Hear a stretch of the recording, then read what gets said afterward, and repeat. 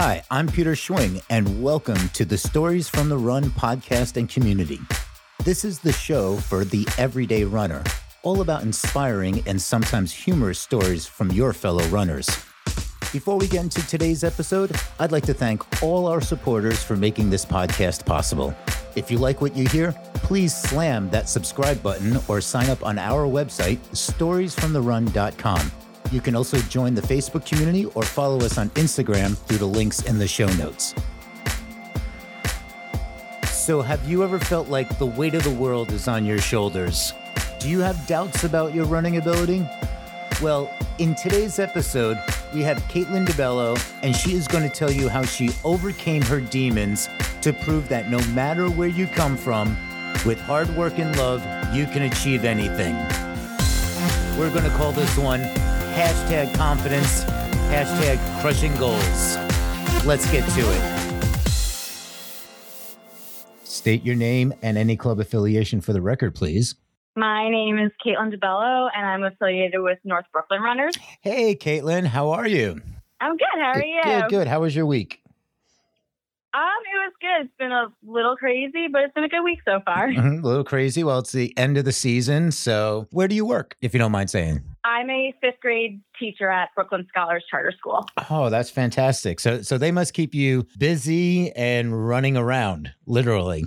Yeah, we're constantly running around, especially right before Christmas break.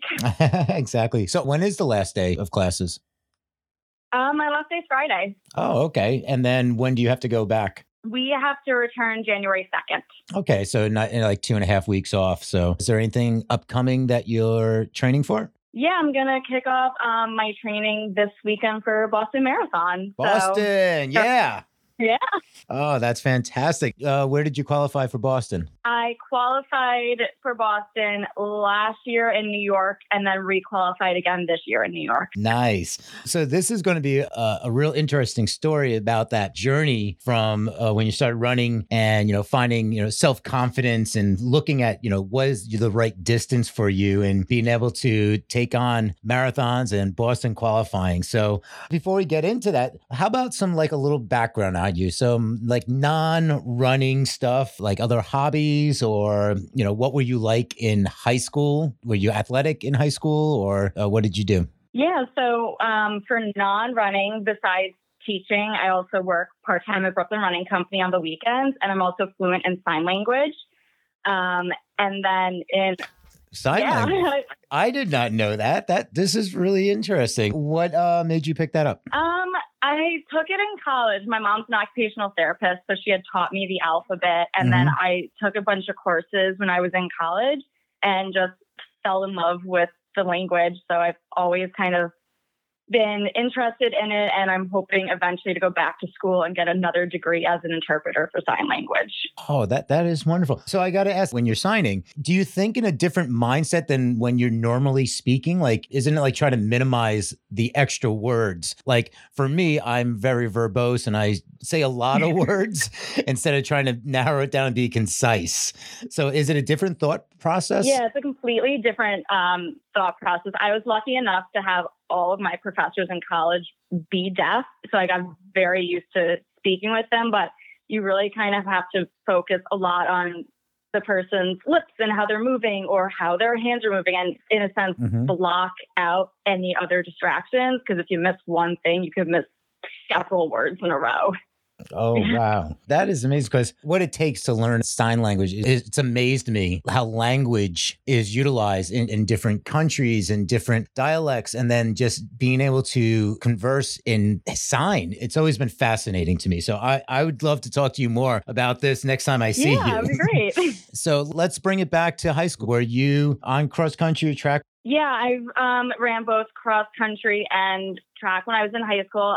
And while I was also in high school, I played soccer up until about my sophomore year, just recreational, but I was on the varsity cross country and track team from 8th grade until about my senior year. Oh, wow. After that, when like in college, did you stay running or did you take a break? I know so many people that were on cross country or track and then they get to college and then it's like 10 years go by and then they get back into running. Were you one of those? No, I actually ran in college. Again, on the cross country and track team, I was lucky enough and fortunate enough to end up getting a scholarship to run. So I ran all through college as well. What was your favorite event? Funny enough, when I was in high school, it was the 800 and steeplechase. And then when I went to college, my coach convinced me to try longer distances. He thought I'd be better in it. So it ended up changing from the 800 and steeplechase to the 5K and the 10K. That's a big jump. Literally. So what were your first feelings when you started to do those distances? My first feelings were a little bit of a mix. I've always been one of those people, especially in running, to be really open and eager to try anything new. For example, when I used to steeplechase, I basically taught myself how to steeple. So when my coach convinced me to try the 10K, I was open for it. And then when you have 25 left to go in your head, you start to go a little bit insane and try to get like a mantra or some song in your head and just really kind of get into a rhythm. But after my first time running both the 5K indoors and the 10K outdoors, I just fell in love with being distance. And in a sense, kind of my old high school coach had told me he thought I would be better in distance. So after the first time, I was like, oh, he was right. Like, this is more of my speed. What was your go-to song? So there was always a bunch of different ones. Usually I somehow always had a different one for every single season. I know for track, a lot of the times it would fluctuate between Don't Stop Believing and any of the songs by the band Queen. So it was always kind of going back and forth between those two, but it was always at least something new. Oh, that's great. The song I use is Billy Idol, Dancing with Myself. The reason for that is it's about 178 BPMs, or in runner's talk, that'd be strides per minute. Basically, if I ever felt like I was slowing down, I start putting that in my head and I start running my pace to that song. Yeah. My newest one, one of my closest friends, who also happens to be my coach, introduced me to the song Joker and the Thief about a year ago. And so anytime I have a really hard track workout or like even in the middle of training, that song will come on as part of my playlist. And it's got the same thing, like a great beat. And I find myself getting in that rhythm and like picking up the pace, especially if I'm feeling sluggish. It's just one of those songs that's like, all right, we can do this. Yeah, exactly. And going with the mantra, one of our other guests was talking about a mantra and everything. And like, it seems, especially when you get into these distances, you need to get that mindset, because a lot of times when we get to the race, like, yeah, the training's there, the training's in place. Now in the race, it becomes that mental game and really trying to push yourself. Yeah, absolutely. So you moved your way up from 5K to 10K, and now you're marathon distance. Where did that transition come in, and how long was that transition over time? I always think I knew I wanted to do a marathon. I had been doing half marathons probably since I was about 16, and I had fallen in love with that distance. And then I remember watching the Olympics in like 2004 when Dina Castor took bronze for the women's marathon, and kind of in my head always being like, hey, that'd be a lot of fun to attempt one day. And once I graduated college, I started getting like longer distances and working on my own. So then I ran my first marathon in 2016. And that was quite an experience of doing all the training on my own and really getting used to long distance. But once I crossed that finish line, I kind of knew that I found my distance in a sense. So finding the distance, and a lot of people go through this, finding that right distance where they excel at marathons or they excel at half marathons or 10 milers, and maybe like a 5K is not their race for whatever reason. It's unique to your own confidence level too. So I want to talk about, what would you consider was your worst race? I think I've had a ton of bad races, but I think my worst race was probably the Staten Island half marathon in 2017. Was that the rainy year? Yes, it was. Oh, that was a lot of people's worst race. That for anybody, I think many of us are still suffering from PTSD from that. There was a hurricane that was just downgraded the night before. I think it was like Hurricane Matthew. And so basically we ran through a hurricane, tropical storm, and water tables were being blown over. It was so windy and rainy. So that's setting the scene of the weather. So tell us why, and probably inclusive of why that you consider that your worst race. Yeah, there were a few things that made it my worst race. Definitely the weather did not help at all, but that would have been right after I had moved down to Brooklyn. And I remember I had joined North Brooklyn Runners probably July of 2017. So I didn't really know anybody still. And I woke up that morning not feeling great, but I thought it was just nerves and that would go away at the start line. About 3 miles in, I knew I should not be running and that I was actually really sick. There was a lot of stopping and walking involved in the race. And I think I finished like 10 minutes slower than I normally do and had about like 20 missed phone calls from my parents. Didn't really know how I was getting home. So there was a ton of emotional roller coaster. You didn't have the logistics in place. I mean, 10 minutes slower doesn't sound that bad though. I know. Have you had any other races that were just terrible weather conditions? Oh, yeah. Mm-hmm. I've had so many. I remember my first time that I ever ran in Van Cortlandt Park. It was in high school. It was a cross-country invitational, and it just downpoured the entire time. Like, there was a puddle probably across the entire field of Van Cortlandt just pouring. I've run in a foot of snow before. I've had so many bad weather races. When you've been racing, since high school, you're bound to come across some bad ones. So let's talk about some good ones then. Let's bring up the happy good times. What would you consider that was your best race? Oh, I actually have had two that I consider my best race. The first one was the New York Marathon in 2018. All I had wanted to do was qualify for Boston. That was my only goal, was to try and qualify for Boston, and I ended up blowing that goal out of the water and just missing breaking 3 hours, which was something I never even thought possible. And yeah, crossing that finish line, being like, okay, you did a lot better than you thought. Yeah, that's amazing. Yeah, and then my second one actually happened this past weekend. I ran Jingle Bell Jog, and I ended up finishing third. Oh, congratulations. I never placed that. I never thought that was possible. And I ended up finishing right behind another runner who I've known for a few years. So that kind of emotion of finishing with somebody that you know and something that I never thought was possible. So those were definitely my top two. Oh, that's great. And the fact is you have two distances there, and this is kind of touched upon. This is finding the right distance for you. So you have marathon distance and you have 5K distance. So let's talk about how do you train in this aspect for distance and speed? Because many times if people are training for distance, it's harder to train for speed for those shorter distance. Granted, if you do enough distance, you're going to naturally get faster, but it's a different mindset. So how do you look at approaching training when you have the shorter races and the marathons within a few months? Luckily, my coach and I always try and build in at least one speed workout during the week. And if I know that I have a race coming up, there's a certain set workout that I usually go to, but I at least always try and go and do at least one or two speed workouts during the week so that I'm keeping my legs fresh. And especially now that we're kind of in those wintry months, I try and keep myself signing up for a little bit of shorter races as well to keep that speed. Because I know I have the endurance, but sometimes that speed can fall on the wayside. So I always try and make sure I do at least one tempo workout during the week and at least a track workout. And then when I'm doing long runs, I try to attach myself to someone who's a little quicker than me to keep up also a good tempo pace. That's great inspiration and motivation, is to find somebody that's just a little bit faster than you and then try to keep up with them. And eventually then you overtake them and then you put the next person on your takedown list and then you build up from there. So do you even have an off season? This year, no. Usually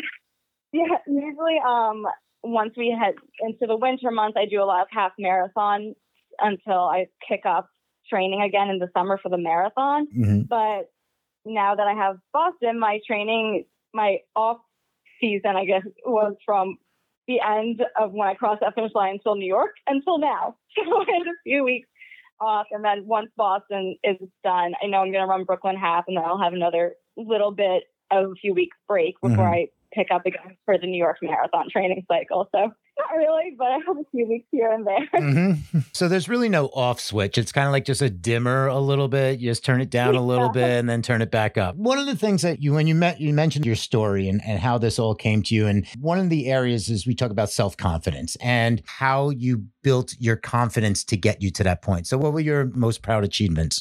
I had a few. So definitely finishing third this past weekend was a huge confidence. I was lucky enough to be selected to be considered sub-elite at this past New York City Marathon. So that was a huge confidence booster. When I was in high school, I had actually won the New York Roadrunners Athlete of the Year for my age group. So I've had kind of 3 big ones from Roadrunners that have kept me building that confidence up. Mm-hmm. So you mentioned when we talked a little bit beforehand, the feeling that you had to prove something to people or you had to overcome your own demons and self-doubts. So, I mean, we're going back years and you're accomplishing all these great wins and achievements, but you're still doubting yourself. Why do you feel that way? Then what was it that kind of gave you that extra confidence and that motivation? Yeah, I think one thing that always was in high school and in college, I was always one of our top girls. So I always felt like I had to push myself. I had to always bring my game and be the best so I wouldn't let the team down. And then when I graduated, I slowly started to realize that I didn't have to do that anymore. And while I'm lucky enough to be on an incredible team and contribute so much to the scoring of the points for North Brooklyn, I found in a sense that I was more focusing now on doing it for me. So I didn't have pressure of somebody telling me every single race, you need to score this many points, you need to be here, you need to beat this person. And now for myself, it's become, okay, I want to beat this time, or I want to be this place higher. And really kind of got away from putting so much pressure on myself and feeling like I had to carry almost the weight of the world, and realizing that if I had a great day, it was all on me. And if I had a bad day, it's okay. You pick yourself up, you could dust yourself off, and you do it again. And there are still those moments of doubt that I have to get rid of. Like, for example, this past New York, I did not have the race that I had trained for or the race I had set out for, and let myself wallow in self-pity for a few days. And then I picked it up, pulled out a good book, pulled on some good music, and realized that it's not the end of the world, and got back at it again. You made a really wonderful statement. It's like, it's on you. And with running, in general, being more of an individual sport. So yeah, team, and you're carrying a team. But for most runners out there, this is an individual sport. It's, if you did good, it's on you. If you did poorly, it's still on you. Doing well could be with your club, and if you're a local competitive for your club, or if you're just running and you're supporting some fellow teammates to get across the line faster, or in training. But overall, this is one of those sports that it really just comes down to you. And so many people that I know that have been in a similar situation as yours, that were on the track team, and the coach saying, you have to carry this, you are the one. It's like all this pressure. And then they're also turning around saying, you're not good enough. How does that affect your mindset? If you look back and you wanted to tell 16-year-old Caitlin, what would you tell her? I would tell her that it's going to be okay. I would tell her that any goal that she had set, eventually she's going to accomplish. And that if you don't perform the way that you are expecting yourself to perform, you learn something new. I think that it really is kind of looking back. If I could go back and tell myself, I would tell myself that it is an individual sport, and it comes down to how you perform. And in a sense, it's really, the training pays off, and those goals that you set, they're going to happen. It may not happen right away, but it may take several years, but they're going to happen as long as you keep at it. That is fantastic advice for 16-year-old Caitlin, and a fantastic advice for anybody that's listening to this right now, because it is something about setting goals. And you can read so many inspirational stories, but to hear it from somebody like yourself here is just saying, I was doing this and I've wanted to get better, and I realized that it's about me. And then when you find yourself in running, did that help you to love running more and how to incorporate it into your lifestyle? Absolutely. I've always loved running since I started. I ran my first race when I was 10 years old. We had a 5th grade cross country and track meet, and I hated it. And then I found myself, when we did our track meet, falling in love. And any time that I find myself doubting it, I remind myself why I love it. I can never picture myself walking away from running. For some reason, it's become that part of me. And I know I could have the worst day in the world at work. When I get home, I'm going to lace up and go out for even a half hour just to de-stress. And once I let that pressure off of myself of feeling like I had to prove something to everybody, I got better. I got faster. I got fitter. I got healthier.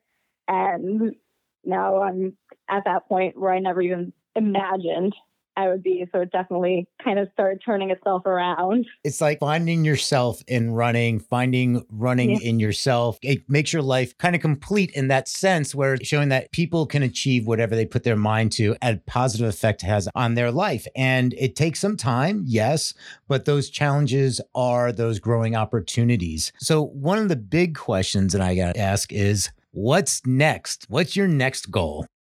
So I have a few. My next goal is definitely to break the 3-hour mark in the marathon. But really my next big one is I would love to work towards trying to hit the Olympic trials time for 2024 in the marathon. That's the next reachable, hopefully reachable goal. Go for it. I'm hoping so. The next one is break that 3-hour mark. But once I break that 3-hour mark, the big dream, the one I've had since I even started running, is to hit that trials time. What is trial time? Right now, it's a 2:45. You got it. So my best is you got it. You got this. My best is a 3:06 right now. So we're working towards it. You said your best one's like New York, and you BQ'd in New York, and New York is a tough marathon. It's certainly not the fastest marathon to go for the time trials, but are you looking to do outside of New York or any other marathons? Absolutely. Like I said, I have Boston in April, which will be great. That'll be my first non-New York one. I'm doing New York again in the fall, but I would eventually like to do Chicago. I would like to eventually try and hit all the majors. And one that I've always wanted to do is run Dublin. So definitely have others in mind to go to. Why Dublin in particular? My family's Irish. We're part Irish, and I have some family still over in Ireland. And I've always wanted to go to the country. And Dublin Marathon kind of falls within a week or two of New York. So I'd be on the same training cycle and everything. That would be perfect. I would love to do Dublin. I've read that it's a great race, actually. It's well done. Yeah. So this is great. I love your spirit. I love how humble you are about your accomplishments. I mean, you're excited, but it all is just kind of a part of yourself. And it's like, this is the Caitlin vibe. I'm here and I'm going to make things happen for myself. And that's what people can look to, is saying, remember, this is you. It's okay to look out for yourself and to be better, because it's not necessarily about competing against people. It's about competing against yourself. And therefore that helps you become better. And then if you go into a competition, if you're racing one-on-one, then you can go beat that person. But it's more important that you focus on yourself. Exactly. So Caitlin, then what would you have as any parting words to people that are listening to this? I would always say, if you have a goal, go for it. Like I always have a list of certain goals I want to hit, and go for it. Make sure you're continuing to set goals for yourself. Get a mantra if it helps. My mantra is run smart, and kind of keeping that going. And if you feel down about it, or that you're not having a good day, it's okay to take a day off and take a rest day and take a step back or find a friend or a team to pull you out of that slump. But if you have something in your mind, you're more than capable of getting there. It may not be overnight. It may take a few months, a few years, but it's definitely going to happen as long as you put in the work. I think that sums it up perfectly. Thank you so much, Caitlin. This has been fantastic, inspiring, and makes me want to go out and just go run like right now. I know. I would love to run right now if the weather wasn't snowy. Yeah. So, well, hopefully we'll see you out there on the track or on the course, and have a wonderful, I would say, end of season, some off time, but that's really not going to happen. So have a wonderful on training session and on training season, and best of luck in Boston, and continued success for you. So thank you so much. Thanks for having me. All right. Take care. Bye-bye. Bye. That's it for this week. Thank you for tuning in. Don't forget to hit the subscribe button and feel free to share with your fellow runners. If you'd like to be a guest on our program, you can apply on our website, storiesfromtherun.com. Because every runner has a story, we'd like to hear yours. Until next time, may the rain stay in Spain and the wind be at your backs. Peace.